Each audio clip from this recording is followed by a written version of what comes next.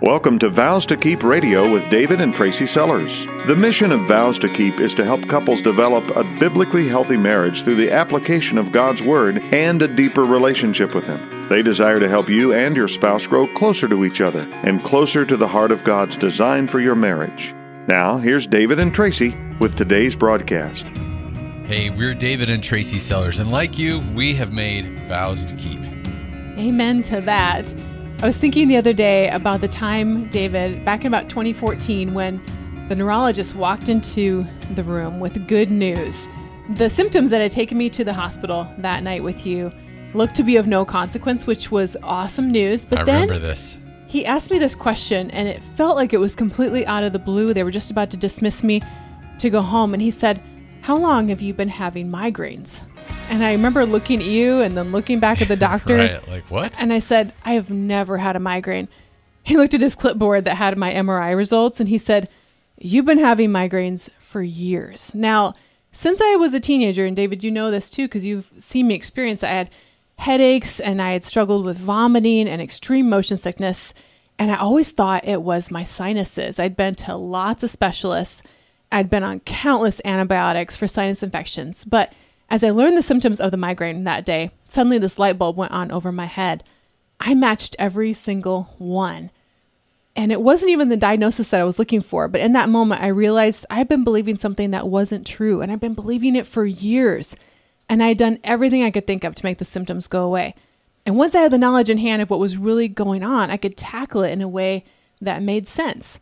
There were telltale signs for 2 decades that I missed. And as I was thinking about today's broadcast, this situation came to mind because it describes the way that we think about our marriages sometimes. We can go years and years believing untruths about our marriage, and we try to fix the problem with the best of intentions, but it doesn't work. I so wish that when I was 19 years old, and I went to that first sinus specialist, that they would have dug just a little deeper and asked some of the right questions to be told early on, hey, this isn't what you think it is. Wow, if only. Yeah, I can remember some of the first years when we were dating, how often you get car sick, and it was crazy. We're not neurologists, we're not theologians, but we are married, and we've got the best source of truth, the only source of truth at our fingertips, and that's God's Word. So over the next several broadcasts, we're going to tackle some marriage myths, we'll call them. Just like Tracy had these symptoms that were going on for years that pointed her to pinpoint a problem that actually wasn't there, and to not focus on the one that actually was there. Marriage myths are like that. They're easy to believe, and I think a lot of us actually do believe many of the things we're going to be talking about. It's never free to believe a lie. They always cost us something. They always derail us from what the real potential is. They cost our marriages deeply if we fall for them. It's so important, David, I think, to constantly evaluate what do I believe about my marriage? Because if you just ask me, hey, do you believe we're on solid ground right now? I'd say, sure. Do you think that we have the answer to our problems? Absolutely. Like in general, I feel like I've got the fundamentals of marriage down pretty well. But I've got to be pretty transparent with myself about my answers because they can shift and change sort of based on my emotions sometimes. What I have to do is go back to God's Word every time. Can I back up what I'm believing with God's Word? Because if we can't, then a lot of times it's a truth that we have invented, or we've picked up from someone else who they've invented, some truth that serves them well. But you know what? That's exactly what a myth is. That's exactly what a lie is. We tend to buy into what's convenient, what's popular, and what's going to serve me the best, what's going to get me out of this emotional jam that I'm in. 2 Timothy chapter 4 has something interesting to say to us about this. For a time is coming, verse 3 says, when people will no longer listen to sound and wholesome teaching. They will follow their own desires and will look for teachers who will tell them whatever their itching ears want to hear. They will reject the truth, 2 Timothy 4:4 says, and guess what? They will chase after myths. Whenever I've heard this verse, David, I've thought about people looking for different churches, looking for the pastor to kind of tell them what they want to hear. But we're honestly looking for teaching everywhere we go. We're looking for teaching on the internet, typing in Google searches that will give us the answers we are looking for. We're not looking for sound teaching from God's Word anymore. We're looking for someone to tell us that our own sinful desires are right. And when we hear that, when we feel justified in our own truth, we will reject the truth and we will chase after myths. If it's not from God's word, if it's not what he asks out of our lives, then it is a trap. And long before we can fall down into these pits that we don't even remember digging ourselves into, we have to be willing to examine these things through God's word. Living in these lies is not a place of freedom. The truth is what sets us free. And there's a verse that's awesomely reminds us of that. That verse that we're going to read in just a minute, that the truth will set you free, comes from John chapter 8. And in that same chapter, Jesus says that when Satan speaks, he speaks out of his own character, for he is a liar and the father of lies. In fact, 2 Corinthians 11 says that Satan even disguises himself as an angel of light. That's how lies go. They always have a piece of truth in them. They are disguised enough to make us believe that they are the truth. So in this series of marriage myths that maybe you didn't even know you were believing, we're going to go look at some of the distorted illusions that look somewhat right at first glance, but are absolutely not true. The first one being, marriage is here to make me happy. The second one, marriage is what's going to take all of the fun out of your relationship. The third marriage myth, marriage is becoming an outdated institution. And one of the other ones we're going to talk about a lot is, I married the wrong person. I think these are lies that most of us have believed at one time or another. I bet even if one of these doesn't ring a bell with you, that somebody in your life, a couple in your life, is thinking this right now. And we're going to give you guys the tools you need to debunk these myths, because the truth really is what's going to set us free. Like David said, that comes from a verse in God's word. It comes from a real conversation that Jesus was having with some Jews, where he is in John chapter 8. Now, I want you to kind of picture this scene here with me. These guys are following Jesus around. They're in close proximity to him. They're probably having lunch together. Yet Jesus sees right through to what they really think. He says, I can see that there's no room in your hearts for me, even though you're claiming to believe in me. These are people who are curious. I mean, they're still living their lives according to their own rules, but they wanted to look like they were doing the right thing. But the untruths they were believing crowded out the truth of who Jesus actually was, even though he's right there with them. It's kind of unbelievable, yet I know I can relate to that myself. We go to church and we're always interested to hear what the pastor says, and we know, generally speaking, what God and Jesus are all about, but we're so into doing the things that are right in our own eyes, making up our own version of truth to live like we want to live. I do it all the time, curious but not quite willing to buy all in, and then I end up believing the lie. So let's go to John chapter 8 right now, starting in verse 31. Jesus turned to the Jews who claimed to believe in him and said this, you are truly my disciples, or guess what? You can be my disciples if you remain faithful to my teachings, if you follow my truth. You will know the truth then, and the truth will set you free. He's basically saying it's available, but here's how you get it.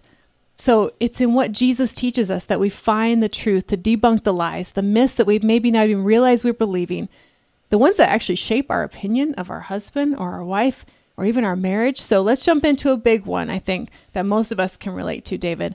The myth is marriage will make me happy. Yeah. Well, see if these words sound familiar to you. All men are created equal. They're endowed by their Creator with certain unalienable rights. Among these are life, liberty, and the pursuit of happiness. Okay, you guys all know those words. We've learned them in elementary school. We probably had to memorize them in like 8th grade for our DC field trip or something. They are words that our country was founded on.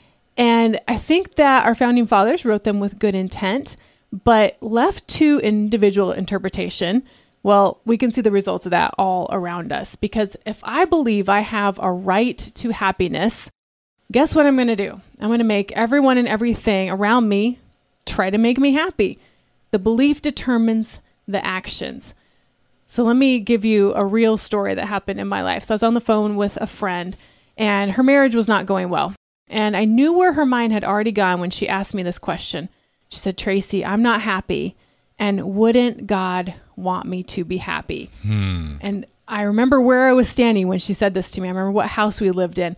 it was a yikes moment. Why? Because the next step for her that quickly followed this was, well, since this marriage isn't making me happy, then it needs to end. And someone else who she'd already picked out will make me happy. Scary, scary stuff. And you can trace many divorce proceedings back to this very belief. If you're still married and you're thinking this, let's talk. And we're not kidding about let's talk. I mean, you can email us at questions@vowstokeep.com. That's questions@vowstokeep.com. You can send us an email. We'd love to connect with you. If the myth is that marriage will make me happy, the truth is actually that marriage is joyful, but it's not the source of joy. When I was 18, I thought, you know what, I'm not going to be happy unless I'm married.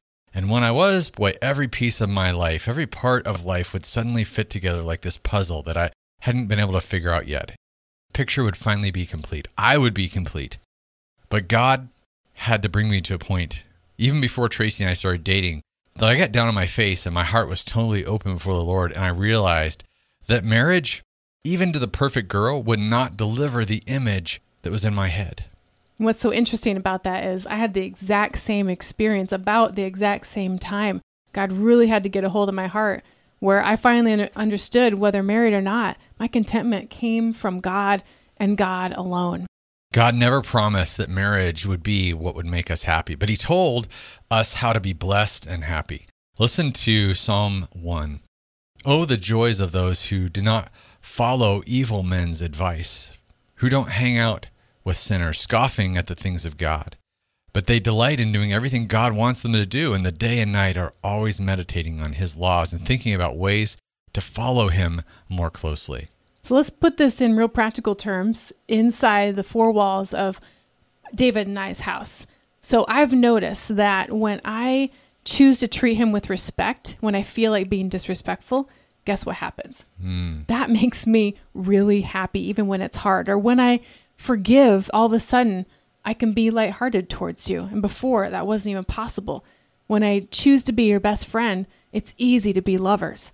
I'm so glad God created marriage to be joyous. But like I said, there are going to be those hard days. It's a battle to choose sometimes patience over frustration, grace over a grudge. We're real people. Like, we deal with this stuff all the time. But when I choose God's ways, when I follow his teachings, like Jesus was telling the Jews, that's when I experience real joy. So the next time you're just like smack dab in the middle of one of those situations where you're going to have to choose my way or God's way, I want you to think about James chapter 1. In fact, I just encourage you to read the whole chapter. Count it all joy, my brothers, when you meet trials of various kinds. And those trials sometimes, they're inside a lot our marriage. of times, are right here. Yep. For you know that the testing of your faith produces patience. Let patience have its perfect work so that you'll be perfect and complete, lacking in nothing. This is real stuff that you can live out in your home right now. So if we forget where our life and our liberty come from, because it's not our nation, it's not our circumstances, we sadly will get to that point where we actually do believe I have the right to demand happiness in my life. And because of that myth, we make that our end goal, sometimes with things that don't necessarily seem convincingly good. If we get married to make ourselves happy, what happens when you have your first fight? Or your 100th fight. Yeah, suddenly it all falls down. The people in our nation and around the world believe that it's up to them to make themselves happy. And we see this so deeply entrenched in our culture right now. We live in a society that is the epitome of Judges 17:6.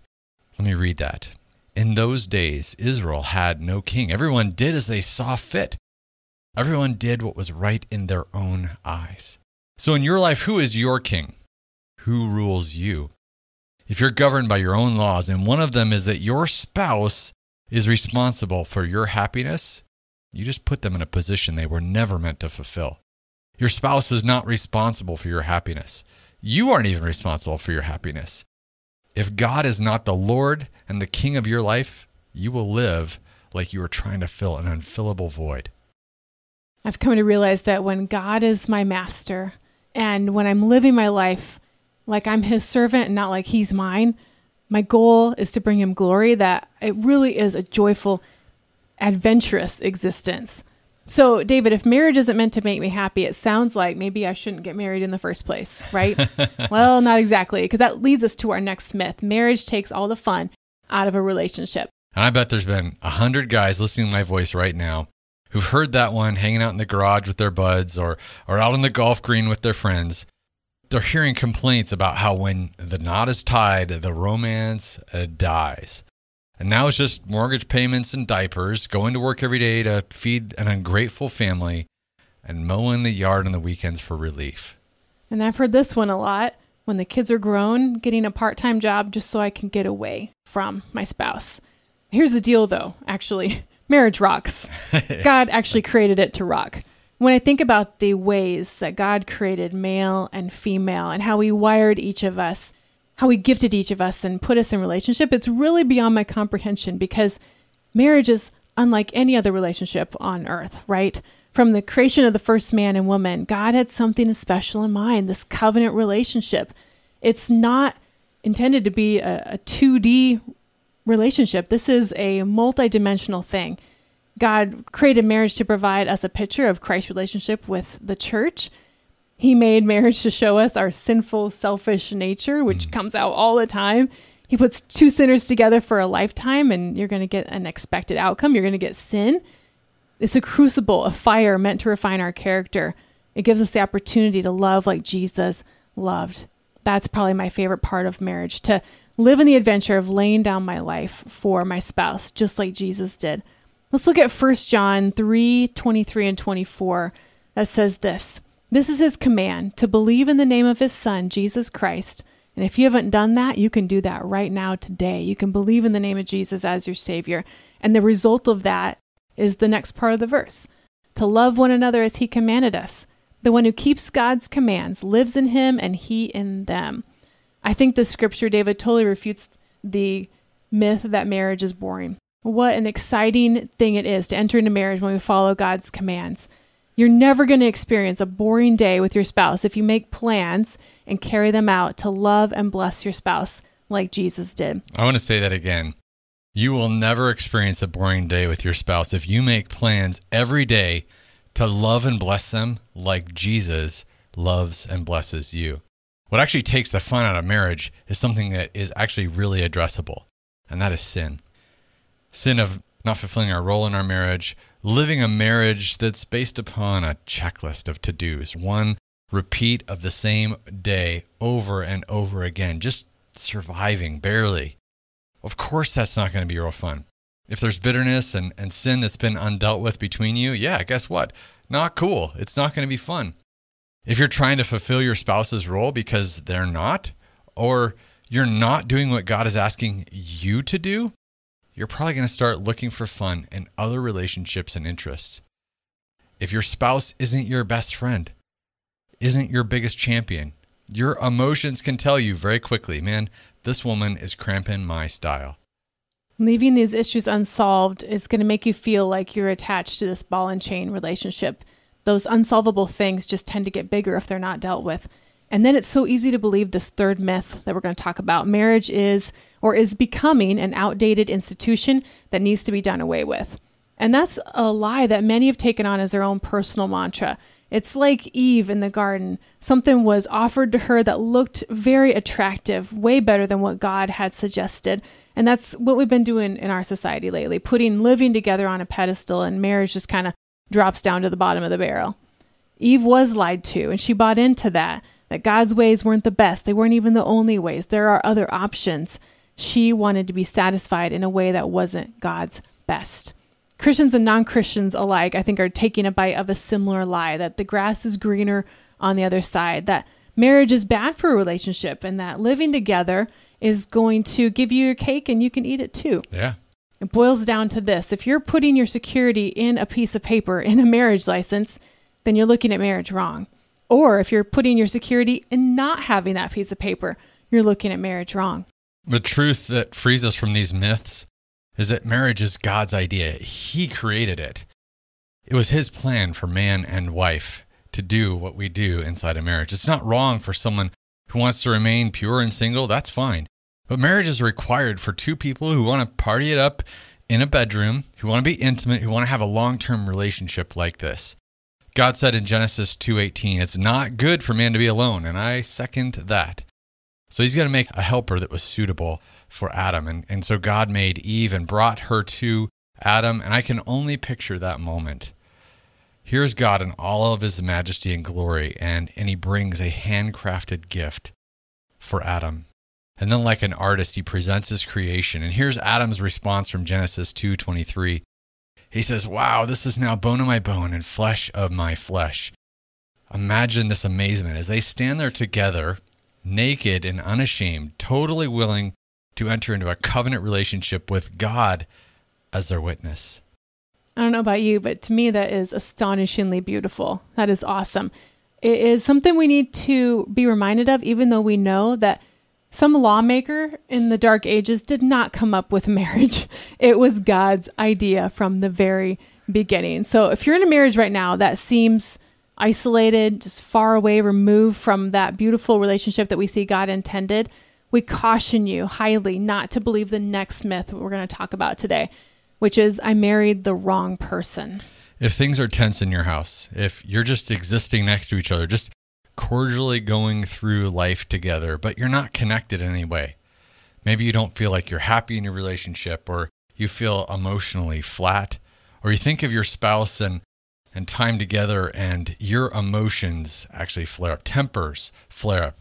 We are aggressive, we're caustic. You may be telling yourself, you know what, this marriage isn't working because I married the wrong person. The wrong decision happened years ago when I tied this knot. And I think this lie can be especially easy to believe when the sin of that other person seems insurmountable. Maybe it's a sexual sin. Maybe it's an emotional affair that your spouse is having with someone else. Maybe you just discovered that pornography is a fight for your spouse. Maybe there's been dishonesty, extreme rage, and anger. All of these things disrupt the unity that God has intended inside of our marriage relationship. And when sin butts its ugly head into our daily life, what do we want to do? Well, we want to run the other way.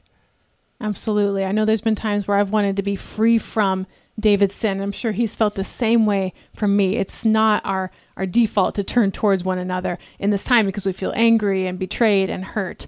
But in the mess that sin creates, you can tell yourself that lie. And it's so easy to believe I married the wrong person, that there's no way on this green earth that this person could possibly be my soulmate. So we jump to, there must be someone out there who is the right person. And we subtly, or maybe even not so subtly, start looking for our spouse's replacement. Here's the truth. The person you're married to right now is the person God wants you to stay married to. And not only that, God has given you tools in his word to be successful in marriage. Don't believe the lie that you married the wrong person. God has a great plan for you and your spouse together. Even if that person is not a Christian or is a Christian and isn't living according to God's word. In fact, next time, David, on Vows to Keep Radio, that's where we're going to start, because that is where a lot of us find ourselves in our marriage. We feel like we're trying to do the right thing, and we see our spouse as dead weight. We see, if I could just maybe start over, that things would be better. If I could just hit the refresh button and marry someone else, maybe someone who's strong after the Lord, then I could accomplish God's will and God's purpose for my life. Well, that's another lie, another myth we're going to jump into next time. So don't miss that here on Vows to Keep Radio. And along with that, we're also going to talk about, is marriage 50-50? Is that a myth or is that the truth? In this series, we're also going to be talking about, if I marry the right person, that means I should always feel in love with this person. Should our kids come first in our marriage? And are some marriages just beyond repair? All these myths and more we'll be addressing over the next few weeks. Hit our website, vowstokeep.com. And again, if you have questions about your own marriage, feel free to email us at questions@vowstokeep.com. Vows to Keep is supported by a team which includes biblical coaches, writers, and pastoral advisors. If you have a desire to serve marriages in your community, we would love to hear from you. Vows to Keep is a not-for-profit marriage ministry designed to bring God's encouraging truth to the marriages of our area. As a not-for-profit organization, our commitment to Christ-like marriages includes providing much-needed services regardless of a couple's financial ability to offset the cost of Vows to Keep operations. If you are unable to donate your time or abilities but would like to help support Vows to Keep financially, visit vowstokeep.com and click on the donate link. Like what you heard today on Vows to Keep Radio? Listen to more life-changing broadcasts at vowstokeep.com.